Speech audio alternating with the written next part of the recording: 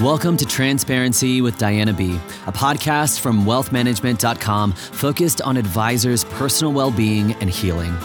In this podcast, we explore some of the deepest struggles and hardships that many advisors face and bring these issues out into the open so that others may find healing. Join us for this journey where we explore ways to overcome the stresses and anxieties as Diana draws from years of expertise and guest experts to manage the personal challenges of advisors. Hello, everyone, and welcome to the latest episode of Transparency with Diana B., a podcast by wealthmanagement.com. My name is Diana Britton, and I'm the managing editor of wealthmanagement.com. For those of you who are new to the podcast, each episode focuses on a personal development issue facing financial advisors. Guests join me to talk about their own experiences dealing with a struggle and how they overcame that. My guest today is Brandon Garrett. He's the president and chief investment officer of Snow Garrett Wealth Management, a hybrid advisory firm out of Weatherford, Texas. His wife just gave birth to twin baby girls just this week. So, Brandon, congratulations on the new additions, and thank you so much for being on the podcast today. Yeah, thank you for having me, and thank you for the kind words. Last Thursday, we welcomed our two little twin girls, and so it has been an eventful week, to say the least, but very happy to be joining you today. Yeah, that's such a great blessing. So right now we're currently faced with a global pandemic. To change the mood a little bit, it's claimed a lot of lives. I don't even want to go into the numbers because they change so rapidly in terms of the casualties that this has taken. Many folks are facing death right now. And Brandon himself had a near-death experience a couple of years ago when he got a bacterial infection that led to septic shock while on vacation in the Cayman Islands. And I just think that many of us, have death and mortality on the mind. It's scary. And I think we can learn a lot from your experience, a couple of years ago. So we're glad that you're alive and you're here to tell us the story. Yeah. And you got through it. So, just start at the beginning. How did the events unfold? How did you first notice that something was off? You went to Grand Cayman with some friends. Right. So what happened? Yeah. So we were, was the summer of 2017. My wife and I, along with three of my best friends from high school and their wives, we all went on a trip to Grand Cayman, and we had a beautiful condo right there on the beach, a pool, everything you could dream of when you think of what would a dream vacation look like. And things started off really well, and we had several days of just fun and relaxation. And then things started changing, and then they started changing quickly. I guess it was about the third or fourth day into that trip that we were out playing golf. And my buddies joke now that it was ironically probably the best 9 holes of golf that I ever played while I was complaining about the pain I was in and that I didn't feel well. But we stopped it at 9 holes, stopped it short, and I was really feeling poor. My back hurt. I had a weird blister on my hand, and we just thought, well, we chalked it up to a new glove. No big deal. But I definitely could tell something was a little off. So I just thought I need to hydrate, need to rest a little bit, and I'll be ready to go the next day. And that next day was when things really changed quickly, and we had chartered a boat to go fishing. And anybody that knows me knows everybody else was there to golf and see the beach. I was there to fish. Mm-hmm. So I was really excited about that. And probably, as soon as we get out to where we're starting to put the lines out, I was within probably 10 minutes of fishing. I was on the floor in the captain's cabin, could barely move, and was in so much pain that I couldn't even really articulate what I was feeling. Most of what I felt was in my lower back. And so my back was, any bit of movement was just sending excruciating pain through my body. So needless to say, we said, let's cut this short. We went back to land, and I'm not a small guy. I know that we're not able to see each other right now, but I'm definitely not someone that you can just pick up and put over your shoulder and carry off a boat. So it took all three of my buddies to get me off the boat. And I think that's when they knew that something was probably wrong, because I was just absolute, dead weight at that point. I wasn't able to really move much at all. that's when we got me back to the condo. And there in the condo, I laid down and I just told them, hey, go get me some food, bring me some Gatorade. And actually, one of my good buddies is a chiropractor. I said, let's call Carl and have him walk y'all through how to adjust me. Because this whole time it's my back that's hurting. And I'm convinced I just need my back to be adjusted. So by the time they come back, I'm vomiting, I'm hallucinating. They say, my wife is there with me. She's crying, she's upset. And they say, we've got to do something. So that's when they called 911. And they came and got me in the ambulance. And it's one of those, I hate to use the word surreal because I feel like it's so overused now, but that was a moment I remember just laying in an ambulance and, this overwhelming feeling of uncertainty because I didn't know what was wrong with me, but I knew something was definitely very wrong. Right. And I'm sitting there thinking, I'm in a foreign country in an ambulance right now. This can't be happening. This is something that should happen to someone else, not to me. I'm supposed to just be here on vacation. Wake me up kind of thing. It just didn't feel real.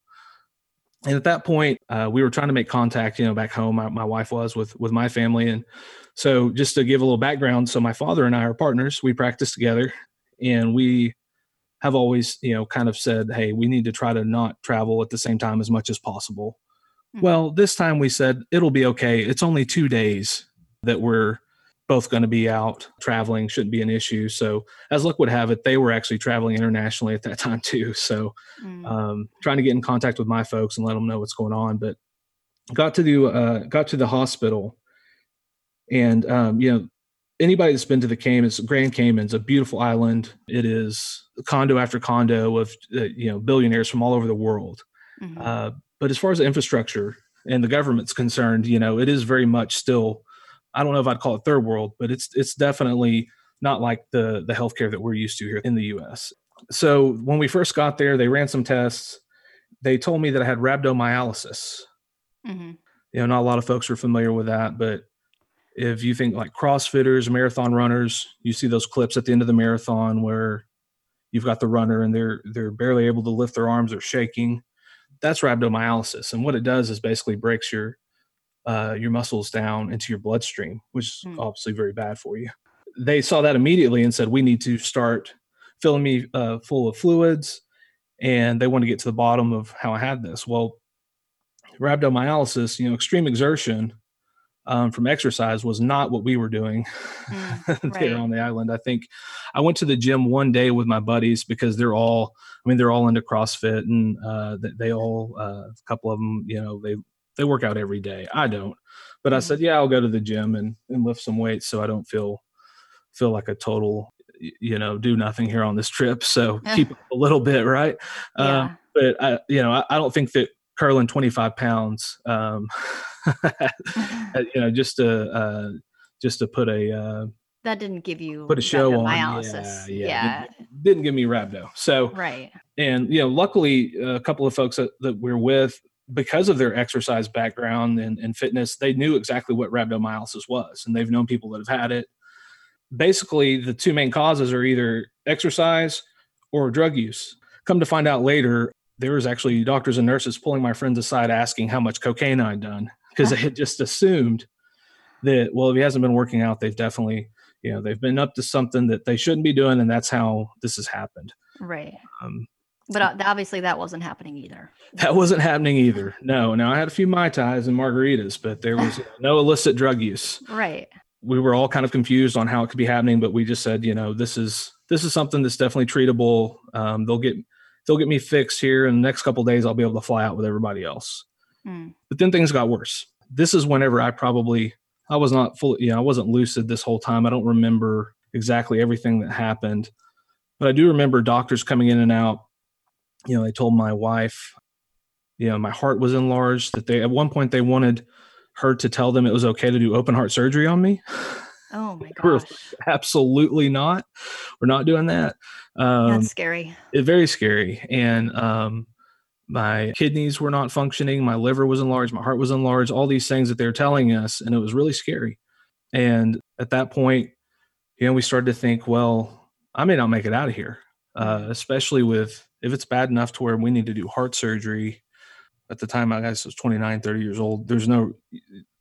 nothing good is going to come of this. This could be the end. And, that's when I started having those thoughts, and they told us, they don't do something that I probably, based on what was happening, wasn't going to survive, and that they needed to act quickly.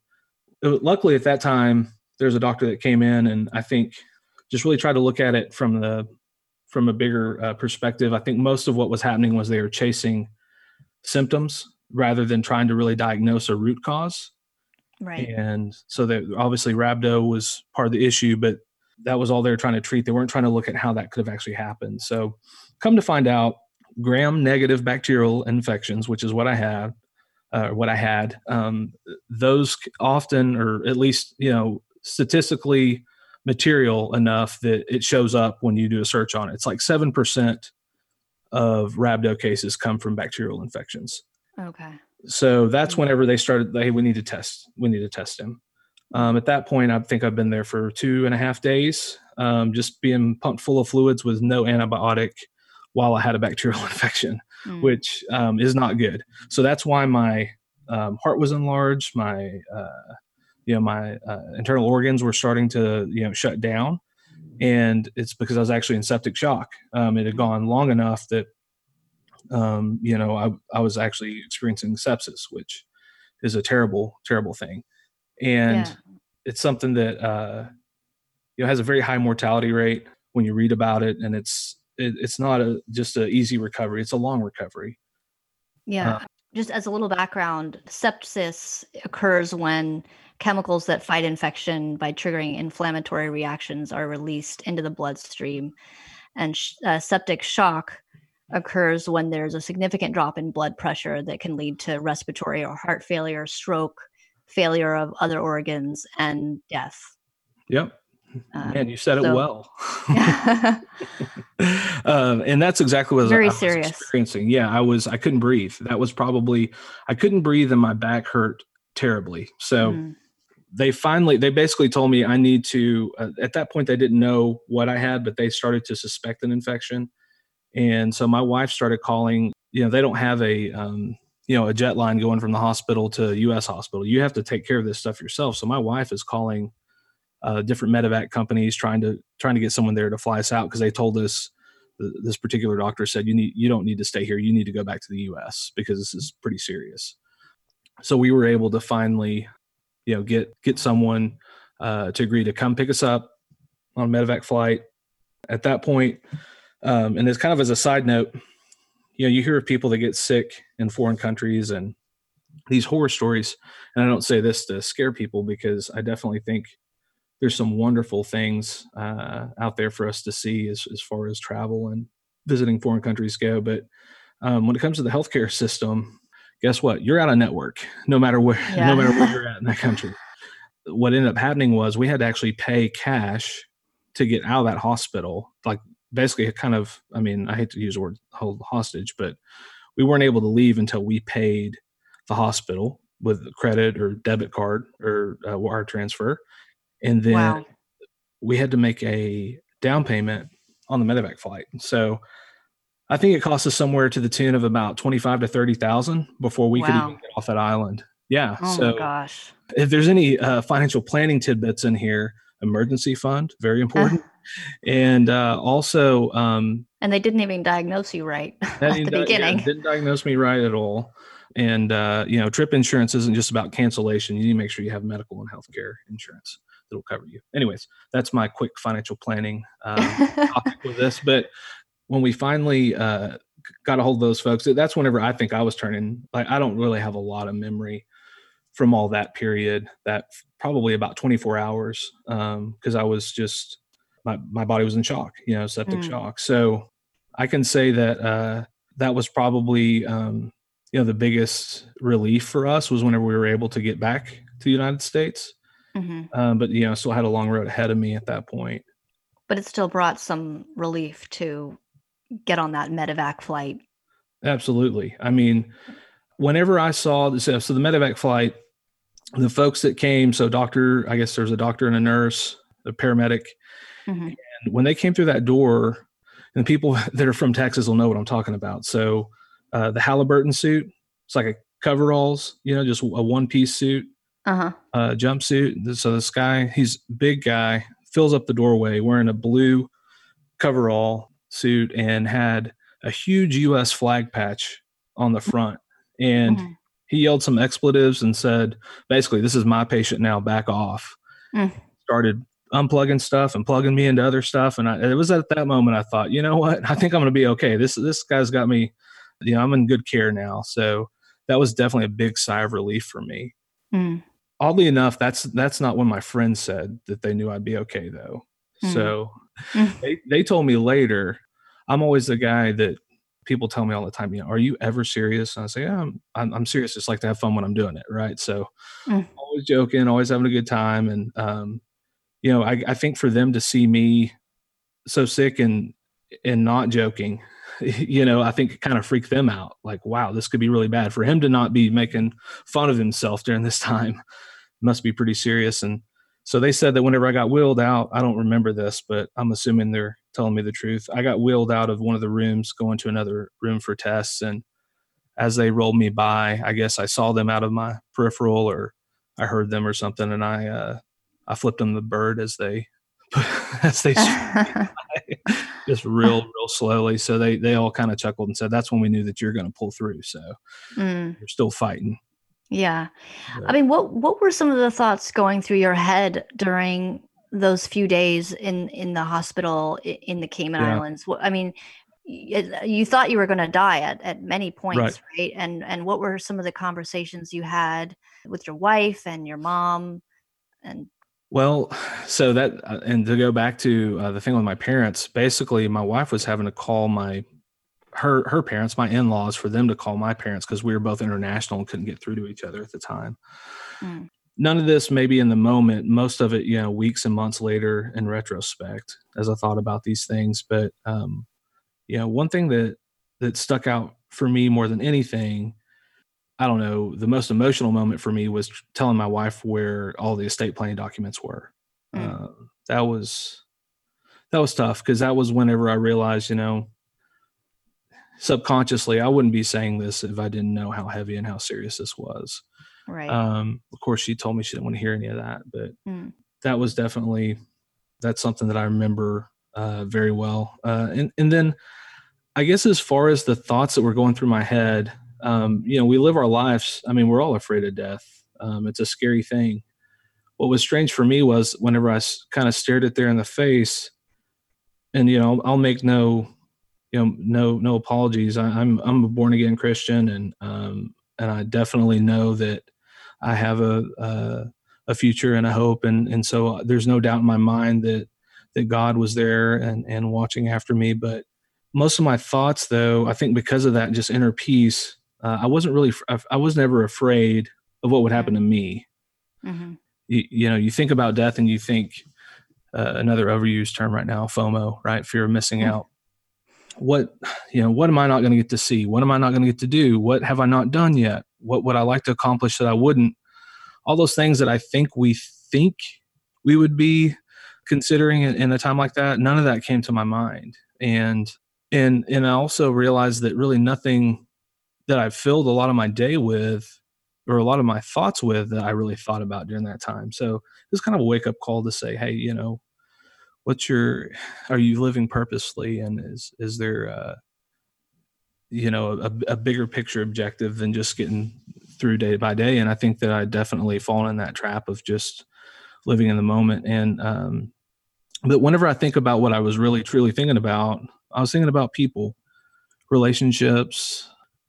I thought about my wife and my kids, of course. We have 2 older boys. They're 9 and 5. So I was thinking about my sons and what would happen to them if they grew up without a dad. Right. I prayed, God, I hope they don't turn to something else to fill that void, and just all those kind of thoughts. Thought about friends and my sister, my parents, my family. I didn't really think about what would happen to me. I thought more about what would life be like for them, like how sad I was that they would be so sad. Right. It was a selfless thoughts. They were selfless thoughts. But it's one of those things. I don't know if you've ever been in that situation where you've had to tell someone disappointing or bad news, and you're almost just you're more upset about feeling for them in that moment and how they're going to take that news than you are the news itself, if that makes Hmm. sense. Yeah, right. And that's definitely how I felt. And it definitely made me realize, again, later on that, and my pastor has told me this my entire life, that life is all about relationships. And that's all that mattered to me there. Whenever I thought it might be the end, I was just thinking about the people I loved and the people that loved me. Yeah, I mean, I remember when my dad died of cancer a couple of years ago, and he knew that the end was coming for him, and he just told me, "You're gonna thrive, and you're gonna live a great life, and you're gonna be fine, and everything's gonna be okay. You're gonna have a great family and great life." And it wasn't him worrying about me being without him, or like there was no selfish thoughts. It was just like, you're gonna be fine, and more comforting thoughts for me, as he was Yeah. leaving this world. So I see a little bit of what you mean there. I know that before you sort of got back to day to day, it took you about 6 months to get back to normal after the incident. How did you keep your business going during that time? I don't know to say fortunately or unfortunately in this event, but our Mm. family is no stranger to medical trauma. Like I said, I practiced with my dad, and back in 2011, wide-eyed, bushy-tailed Brandon Garrett, just about a year out of college. I was, getting all my exams done, and it just seemed like, what else, I was just on cloud nine. Everything was going great. I just had my first son was born in February of 11. And then my dad, who at that time, our business was really, I mean, it was a Lone Ranger type business. It was, yeah, he had a couple of assistants and he had just brought me on, but he was the marketing guy. He was the financial planner. He was the rainmaker. He was the relationship person. He was everything. And Mm. he had what we found out later to be a series of heart attacks. We weren't sure. We just thought he was feeling really poorly. And then I realized, wow, I've actually seen him have like 4 heart attacks after the doctor told me what actually would happen. But he ended up having to have a quadruple bypass. And Oh, wow. yeah, and so again, I mean, yeah, there's some other folks there, and I don't want to make light. I mean, there's people there that were helping, but as far as we say down here in Texas, baptized by fire. I Mm. definitely experienced that in that time, and it was probably the most stressful time of my life. Actually, was 2011 with my dad being out and being sick, and then people always say, we haven't had a bear market in years. Well, I remember the 19.7% correction in the summer of 2011, and I'm calling it a bear market. So Mm. it was rough, and Yeah. but from that we learned a lot of things, and one of those things was and really just working through with our business coaches. We all say that we're here to take care of clients, that we'll be here for them no matter what, and that we're always going to take care of them. But how true is that really? And that's Ray Sclafani, a good friend of ours. He calls that the big fat lie, and he talks about that often in his writings. And so that's when we realized that we were liars in 2011, that we didn't have Mm-hmm. the infrastructure to do what we were sitting there telling clients that we would. And I think that a lot of folks will find that they have a team, but really that team is just a working group of people. They share the copier, they share the break room and the lobby, but for the most part, it's bifurcated and they're all kind of working on their own. Mm-hmm. So at that point, now I guess, gosh, it was 6 or 7 years before this incident, we decided, hey, we really have to build a true team. And so luckily, we had done that over several years. We had added staff. We had brought on, additional team members with specialty focus, and I think if you were to ask any of our clients, they'd say, "Well, I have a relationship with a lot of those people at that office," and so our clients they might meet with me. They might meet with my father. They have, we have 5 other CFPs staff. So we've never treated clients as my client, his client, her client. It's always been our client. It's always been we. We got to test that in 2017, and it definitely, yeah, did business development take a hit for a little bit? Sure, because I was out. My dad was spending some time with me during that time. So, but as far as clients are concerned, our business is concerned, we were able to continue and service our clients and continue managing portfolios and financial planning process just like we always did. And so that was when we said, wow, we really have built something with some enterprise value here, because this is actually operating without us right now. And it's kind of a weird concept, but you almost kind of like, oh man, they don't even need me there, which I think that's the true mark of success, right? So luckily, me being out now, it did make for some interesting, like investment committee meetings and stuff like that, but and how we did that logistically. But as far as me being gone for that period of time and kind of slowly transitioning back, we have such a great team. I don't know that anybody really felt my absence, which is, again, it's strange to say, but I think that that's a good thing. And that's I think that's what every advisor should want to aspire to do. Because at the end of the day, that's how you can say that you successfully have built out a team. Yeah. And I mean, I think that's especially key right now with what we're going through with the coronavirus. Business continuity plans are very important right now, and people should be getting on those. I just wanted to talk a little bit, just one last question, going through the ordeal yourself and having an infectious disease. What's your mindset around the coronavirus? Because, I mean, there's a lot of fear and panic going around. What are you doing to manage through this stressful time? Or just any advice that you have for the wider audience going through this fear and panic around it? Yeah. So I'd say that just have you a set of twins, take your mind off of everything, right? So yeah. It's been, what better time to bring kids into the world? That we joked that their names were going to be Corona and Virus, but mom vetoed that. But no, I mean, I don't want to make light or try. What I went through is very different than I think what the coronavirus is, and I think it has some similarities as far as the respiratory issues and the just being an infectious disease in and of itself.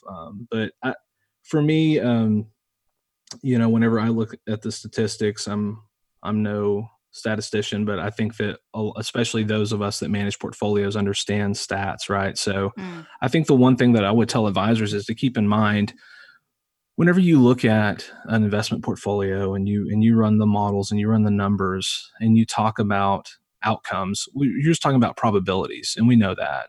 And it's really not, it's really to say, this is a set of possible outcomes. And usually if let's say 2 standard deviations, 95% of the time, this is what could happen.